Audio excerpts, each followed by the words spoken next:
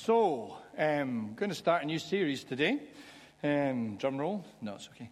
We're going to look at John's Gospel. We're going to look at John's Gospel. We've looked at Matthew's Gospel in Cafe Church a few years ago now since we did that. And then we've done a few things in between times. But I want us to spend some time in John. And as we do, we'll take little breaks along the way and so on. But that's where we're going to be for a little while. So, if you're journeying with us, let's sit at John's feet and think with him about Jesus. So John chapter 1, I'm going to read verses 1 to 18, the words of the Apostle John. In the beginning was the Word, and the Word was with God, and the Word was God. He was with God in the beginning. Through him all things were made. Without him nothing was made that has been made. In him was life, and that life was the light of all mankind. The light shines in the darkness, and the darkness has not overcome it. There was a man sent from God whose name was John. He came as a witness to testify concerning that light, so that through him all might believe. He himself was not the light. He came only as a witness to the light. The true light that gives light to everyone was coming into the world. He was in the world, and though the world was made through him, the world did not recognize him. He came to that which was his own, but his own did not receive him. Yet to all who did receive him, to those who believed in his name, he gave the right to become children of God. Children born not of natural descent, nor of human decision, or a husband's will, but born of God. The Word became flesh and made his dwelling among us. We have seen his glory, the glory of the one and only Son who came from the Father, full of grace and truth. John testified concerning him. He cried out, saying, "This is the one I spoke about when I said, 'He who comes after me has surpassed me, because he was before me.' Out of his fullness we have all received grace in place of grace already given. For the law was given through Moses. Grace and truth came through Jesus Christ. No one has ever seen God, but the one and only Son, who is himself God and is in closest relationship with the Father, has made him known." Amen. May God bless this word to our understanding. One of my lecturers at college, once commenting on those words, the Word became flesh, she said, I think, in my experience, she said, you take about 5 years thinking about the Word, 5 years thinking about became, and 5 years thinking about flesh. In other words, from her perspective, these words are a rich treasury that no way am I going to do justice to, because we can spend, and ought to spend justifiably, a lifetime mining the power and the depth and the truth of what is written here. John begins his gospel in a very different way from any of the other gospel writers. And this is one of the readings that will come out at Christmas time. So, the shops are already starting, so we may as well too. This is one of those origin stories. I'm intrigued as I think about the four Gospels, about the fact that each of them begins with Jesus' origins in a different way.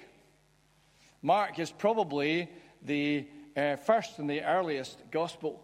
Mark begins his gospel by talking about how John the Baptist came first, and then describes how Jesus came following John the Baptist. And so Mark is interested in telling us how the story began, how it was that the story began when John the Baptist appeared and then Jesus shortly after. Matthew, by contrast, begins by telling us, well, actually, let's take Luke next, in fact.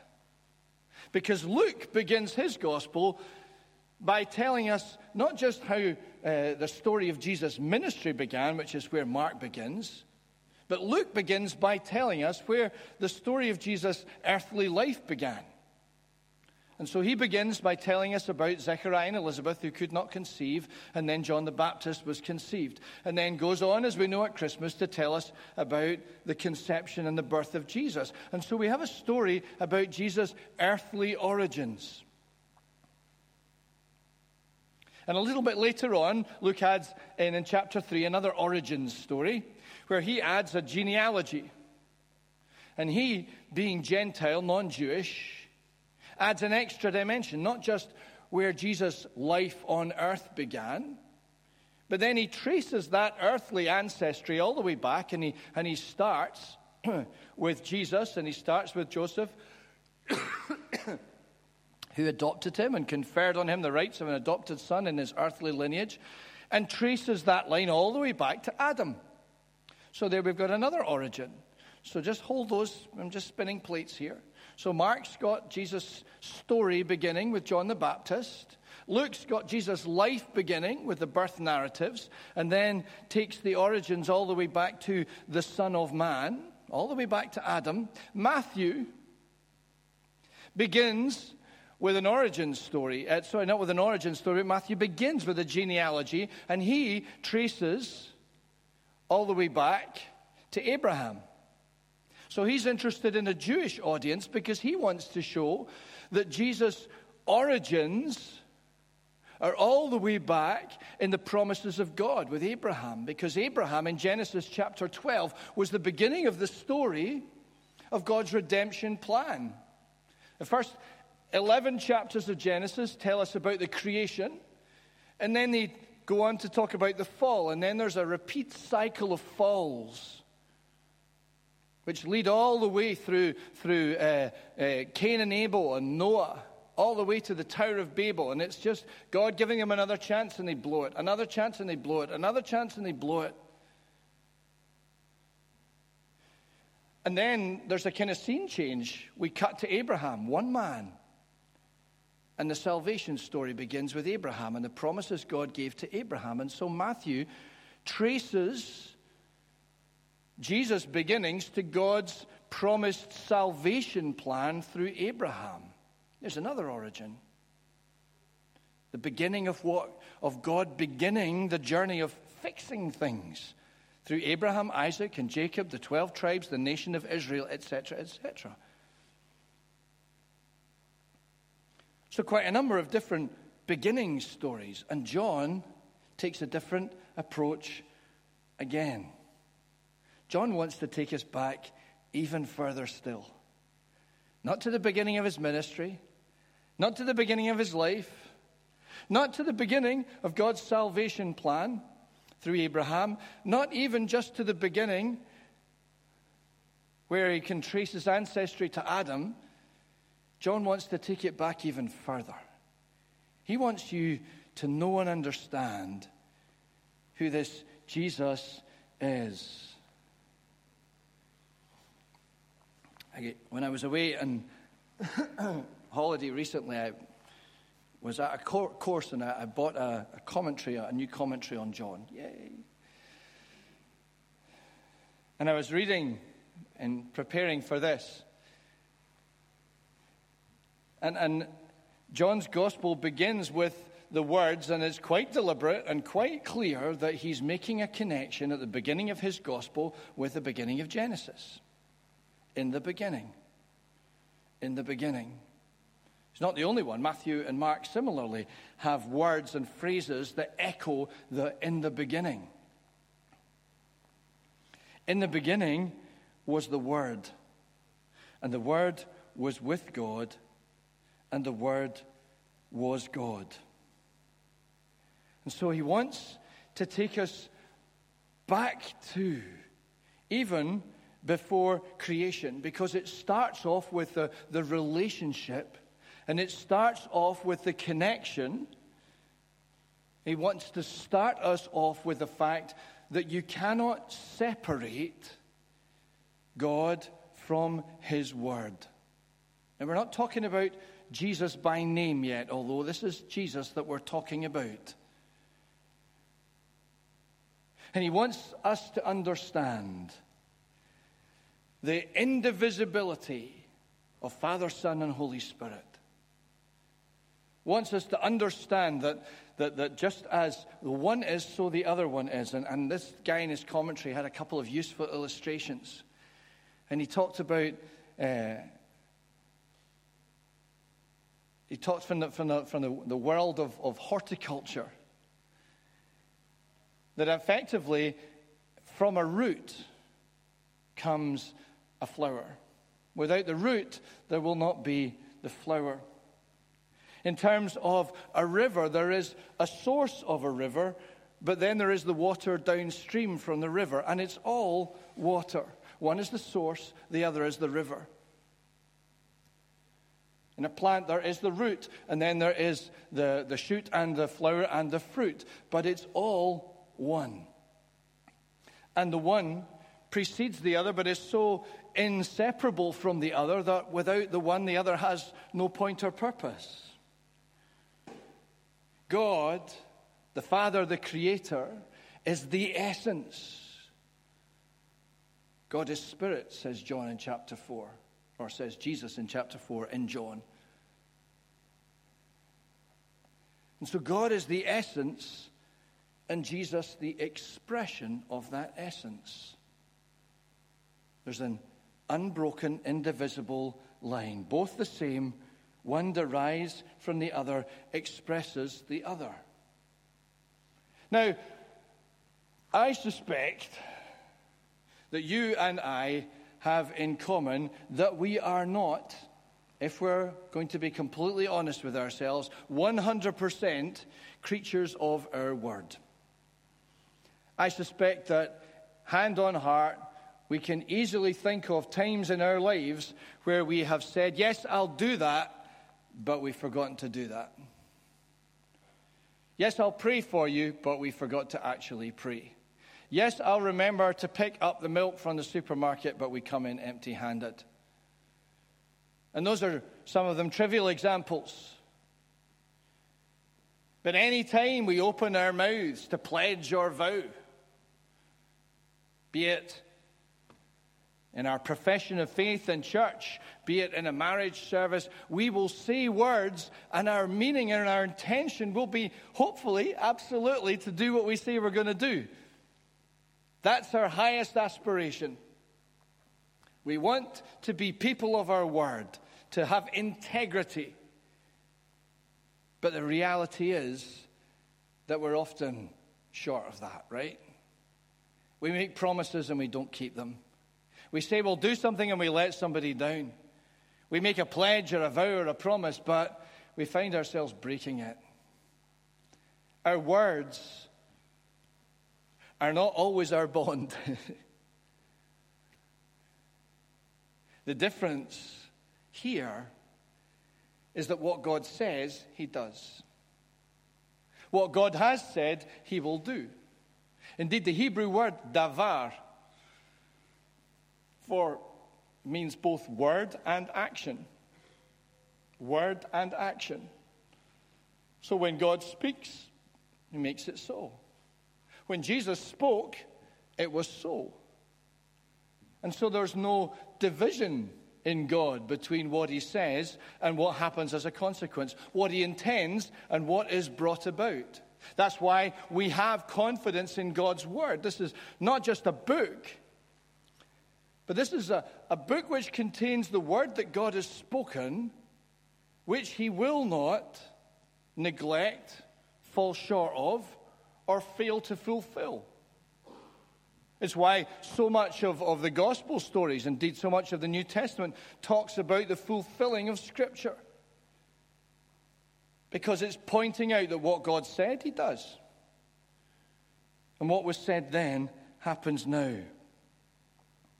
And so in the beginning, before there was any creation, before there was anything, there was this unbroken relationship. God, the source and the essence of all things.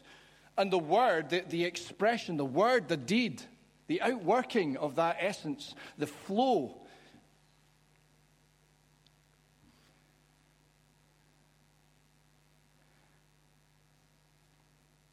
And so God, who reveals to Moses his name, I am who I am, that's my name. And it's in John's gospel that we find 7 times, and we'll look at them. Finger problems. We will find the 7 I am sayings of Jesus, where Jesus fleshes out, fills in the detail of what I am means. I am the way, the truth, and the life. I am the resurrection and the life. I am the bread of life. And so on and so forth. We'll see them when we come to them. Who God is and what he does in an unbroken continuum. And so God, just as a side note, is trustworthy. It's very, very important. It's not just important, it's a describer of who God is, that he does what he says. Not just so he doesn't disappoint you. Not just because he doesn't want to let you down. Not just because he would be hurt if he didn't. Much more profound than that. Why can you trust what God has said in his word? Because if God doesn't do what he says he's going to do, then there's a break in something that hitherto has been unbroken. There's something that he said that didn't happen. Now, you see, sometimes we apply our broken and inconsistent mindset to God. And we say, well, he said this, but he hasn't done it. We haven't seen how he's done it. We haven't seen when he'll do it. We haven't seen how the outworking of it might be. This world is full of words and promises, and many of them empty. How much was it the NHS was going to get back every week? 360 million? How long did that promise last? A day? Till it was blown open and proved to be hollow and empty. We're full of boasts and promises. Walk up and down Buchanan Street, you'll find a million advertising slogans that will make promises to you that how your life is going to be utterly transformed if you will just invest in their product. And you know that when someone phones you up, eager to help recover your PPI, that actually they're not that interested in your well-being, despite their pledge of concern that you should get what you're entitled to. We lie all the time. We break our word. We're inconsistent. But God is different in that he doesn't, and is to be trusted and relied upon. And therefore, if you've received, as you're here, so I'm trusting that most of you are, but some of you may be on a journey and finding out more about Jesus. You see, if you've received Jesus and put your faith in him, you have put your faith in one whose word will not be broken. Not for your benefit, but for the glory and honor of his name, because of who he is. And God's word and his promises are active. What he says will happen. I read in the paper yesterday that apparently when Prince Andrew was having a discussion with Her Majesty the Queen as to where his daughter Eugenie, have I got that right? I'm so terrified to pronounce that word now. Everyone gets it wrong apparently. I think it's Eugenie.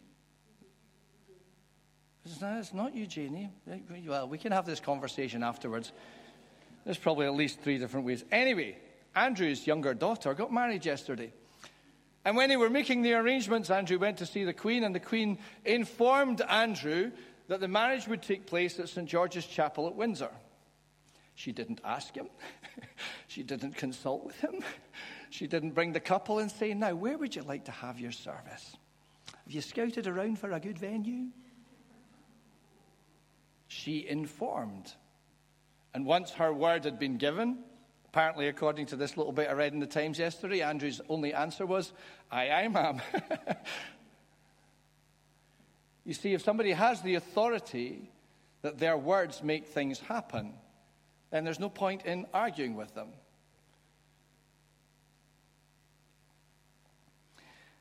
And so we have John taking us right back to point out that we are being brought into a relationship with God, and we will get to it. I'm wondering if we will today. We might spend more than 1 week on this.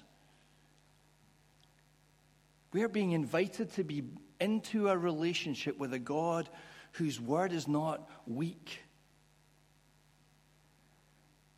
We're being invited into a relationship with the Father and the Son and the Holy Spirit, and brought into a family which is not fickle or empty or hollow or full of vague hopes. We're being brought into a word and a relationship of strength, of promise, and of certainty which predates the creation of the world. That's how strong and secure it is. And so when you read God's word, know that he is jealous to defend it because it's his reputation on the line. Know that his word is active because he does what he says. Know that God has invited you into a strength and a certainty that will outlive everything that is going on around us today.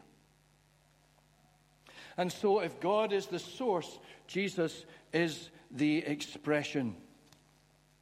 He was with God in the beginning. And the Jehovah's Witnesses, in order to get round this awkward and inconvenient verse, because they say in the beginning was the Word, and the Word was with God, and the Word was a God. I've had to change their translation, or rather they've had to change their translation of the New Testament. Because Jehovah's Witnesses will tell you that Jesus is a God, but not God. Which is how we know it's heresy and a cult and not true. He was with God in the beginning. And then we have the creation. So then we have this journey. So source to expression. And then we have from expression expressing itself in creation. Okay. So the Son, the Word, derives from the Father. He's the source, the expression flowing from the source. And then that expression is further expressed in creation. And so he was involved in everything. Through him, all things were made. Without him, nothing was made that has been made. And so we're now treading on the picture of creation that we find in Genesis 1. Because these words go back further than Genesis 1. Okay, spot that. Because these words describe what was going on before anything was made. These words start by describing this relationship, this unbroken, fluid relationship between God, his word, his deeds, who he is. Genesis 1 begins by saying in the beginning, God created the heavens and the earth. Now, awesome, incredible, powerful statement. And it talks about how the earth was formless and void, like some barren planet. Here's an interesting thought. When did Satan fall? Because if the premise and the presence of evil was already there at creation, was already there to be right in at the beginning as soon as the instruction was given. When did Satan fall? Jesus said, I saw Satan fall like lightning from heaven. When did that happen? I don't have the answer to that question in case you're hoping that I do. But I wonder if the beginning of the scene that we're set in Genesis chapter 1 is some kind of primordial chaos, some post-apocalypse. I don't know. Was the earth formless and void because God created out of this raw material of some cosmic disaster that had predated it with the fall of Satan? I don't know. I'm just intrigued by these things. Don't dwell on them if it upsets you.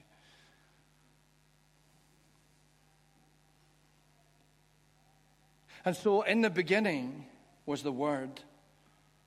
The earth was formless and void, and all things were made through Jesus because God said, let there be light. God spoke and it happened. Word and deed. Davar. You ever wonder where's Jesus in the beginning of Genesis? Right there. God said,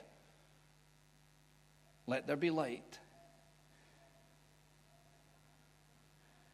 And so he said, let there be light. And John tells us that in him was life, and that life was the light of all mankind. And so source to expression, expression to creation, creation to life, life to light. I went to the Dynamic Earth exhibition in Edinburgh once. Haven't been for a long time. But they've got some kind of, now it's all evolution. Evolution is king in the Dynamic Earth exhibition. There is no space for creation. But it fascinates me because you walk through the kind of carbon history of the Earth's history. That didn't sound very good, did it? You walk through all of these ancient periods of time. And they talk about, when the dinosaurs roamed, and they talk about the various stages of the earth and, when amoeba crawled out the slime and became monkeys and then people. It's amazing, just like that. But it does talk about at least two major events when all life was wiped out on earth. And then it came back again. I find that fascinating. What is it about this planet that just pushes life through, sometimes against the odds? I was watching a fascinating little film on BBC Africa, BBC World yesterday, where there are women in sub-Saharan Africa and they're planning a green wall. They're building a green wall, a wall of trees in sub-Saharan Africa. And basically every country along the southern border of the Sahara has pledged to plant millions of trees. It's a project that's costing, is it 8 billion, 80 billion? I can't remember. But they're planting all of these trees to stop the Sahara Desert encroaching. Life springs up and keeps springing up. In the most inhospitable of places, we still need to get the buddleia bush out of the stonework and the bell tower. Life erupts. Why? Because God said, let there be light. And so from source to expression, expression to creation, creation to life. And that life was the light of all mankind. The light shines in the darkness, and the darkness has not overcome it. What a powerful statement. The light shines in the darkness, and the darkness has not overcome it. Let there be light. We sang it a little while ago. I'm just fascinated by it, that light, whatever that looked like or meant, appeared before the sun and the moon were set in the heavens. That light was already there. And when you go to Revelation chapter 22, at the end it says that we won't need the sun or the moon because the glory of God will give us all the light that we need. So at the very beginning and the very end of the Bible, there is light without relying on the sun or the moon to provide it.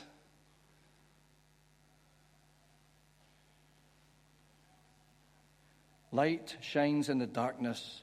God spoke light and dispelled darkness. And so in that first paragraph, John takes us all the way back, and he wants us to know who it is we're connected to. This is not just a Jewish rabbi. This is not just somebody whose genealogy goes all the way back to deeper origins.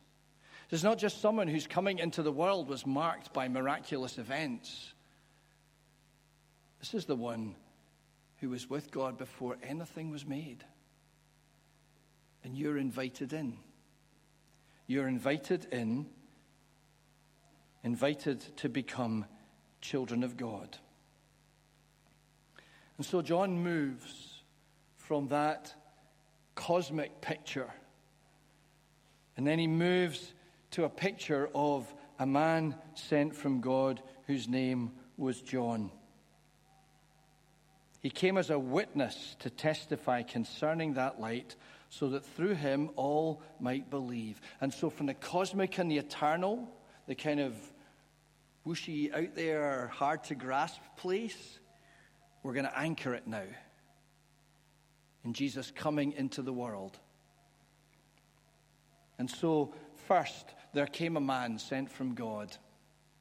Now, I love this. This is a new thought for me, so if it's wrong, come up and have a quiet, respectful word with me and say, Alistair, you just preached heresy this morning. You know, I love to think that John the Baptist was just as much the one who gave birth to Jesus as Mary did. Mary received a visit from the angel Gabriel, who spoke a word to her, and she received it and believed it. It was a strong and a firm word, and it became a physical reality in her womb. And that's how Jesus came into the world. But John is asking us to remember that Jesus is the Word about to be made flesh.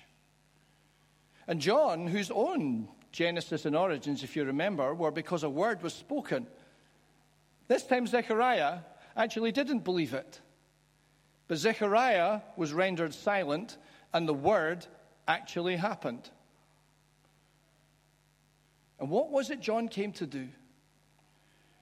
John came to be a witness. What does a witness do? A witness speaks words. A witness speaks words, bearing witness to that which is coming. And so, if you like, John's testimony was a testimony of the Word.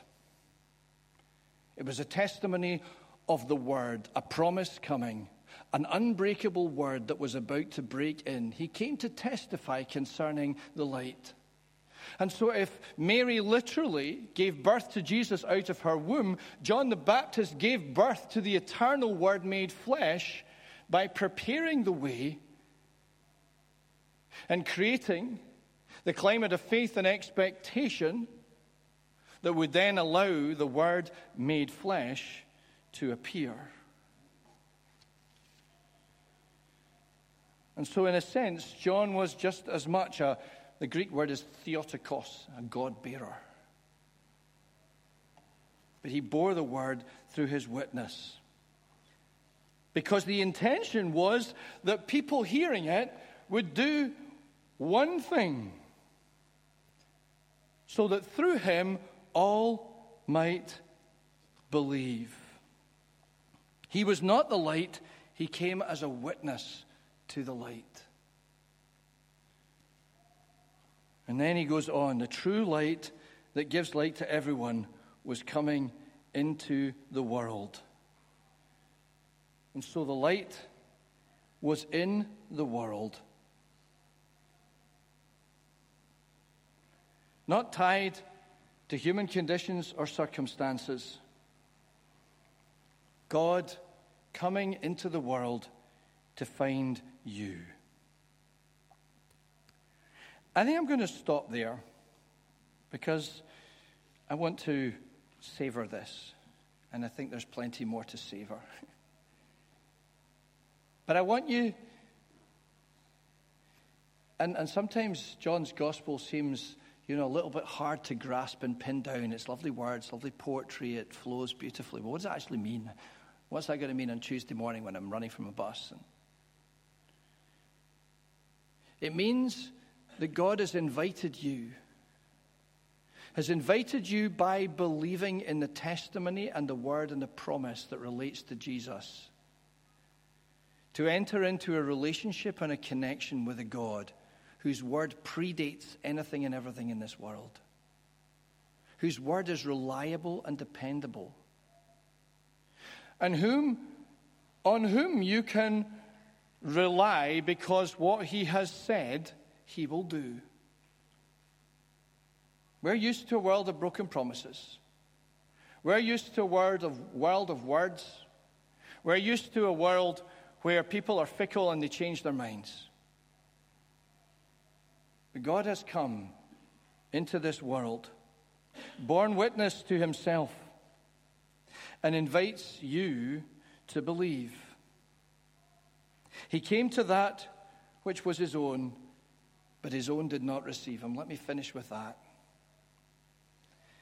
He came into a world where people saw the world and everything that was around it as theirs.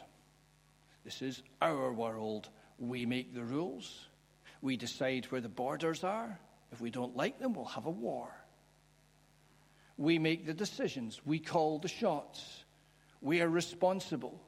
A world full of orphans cut off from a relationship with the Father in whose image they are made. He came in order to give us the right to become again children of God. That's the invitation. God has come into this world of meaningless words and empty phrases. Has come into this world to speak truth and strength that will not be broken and will not go away.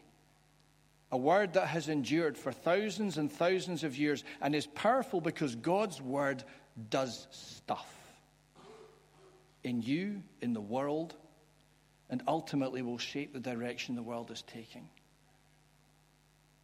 If God has opened your heart and your mind and your understanding to recognize that this stuff matters, then he's given you the right to become a child of God. Not born of natural descent, nor of human decision or a husband's will. All these earthly things that crowd our minds and our lives and our landscape and our consciousness. We're so caught up with what we have to do, the decisions we have to make, the world we have to run, the job I have to do, the train I have to catch, the thing that I have to do that's really important because I'm so important. And Jesus comes into the world and says to those who will recognize who he is, be my children. Your Father wants you back. Turn your life over to me. And let the source and the expression and the flow of creation and life and light flow into you and out through you. Be connected, be reconnected, and know peace and power and life. This world is passing away, but you're invited into the deepest and most profound connection to the one who is the I am. Let's pray together.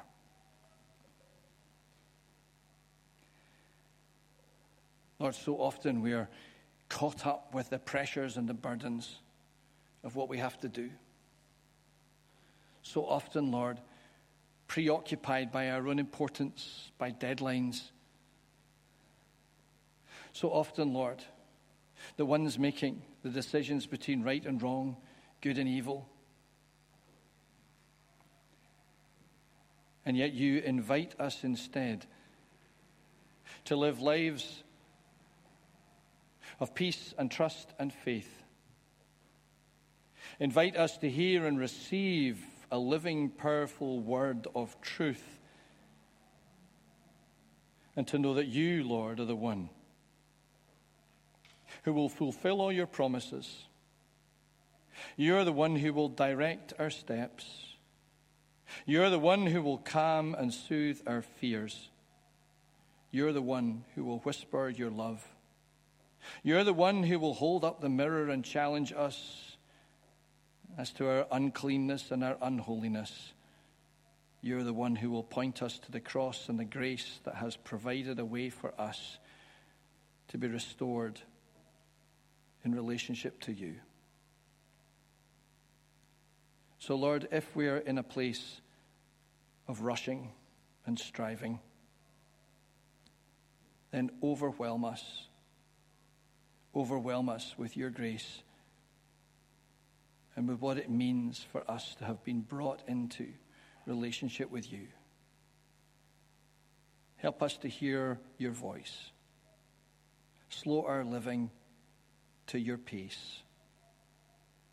Draw us into this mystery. Let us be channels and recipients of the expression of life that flows from the source, and know that God is love.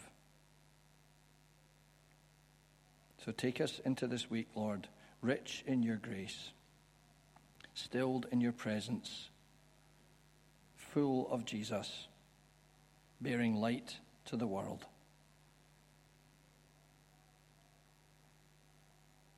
And let the overflow of your light and your life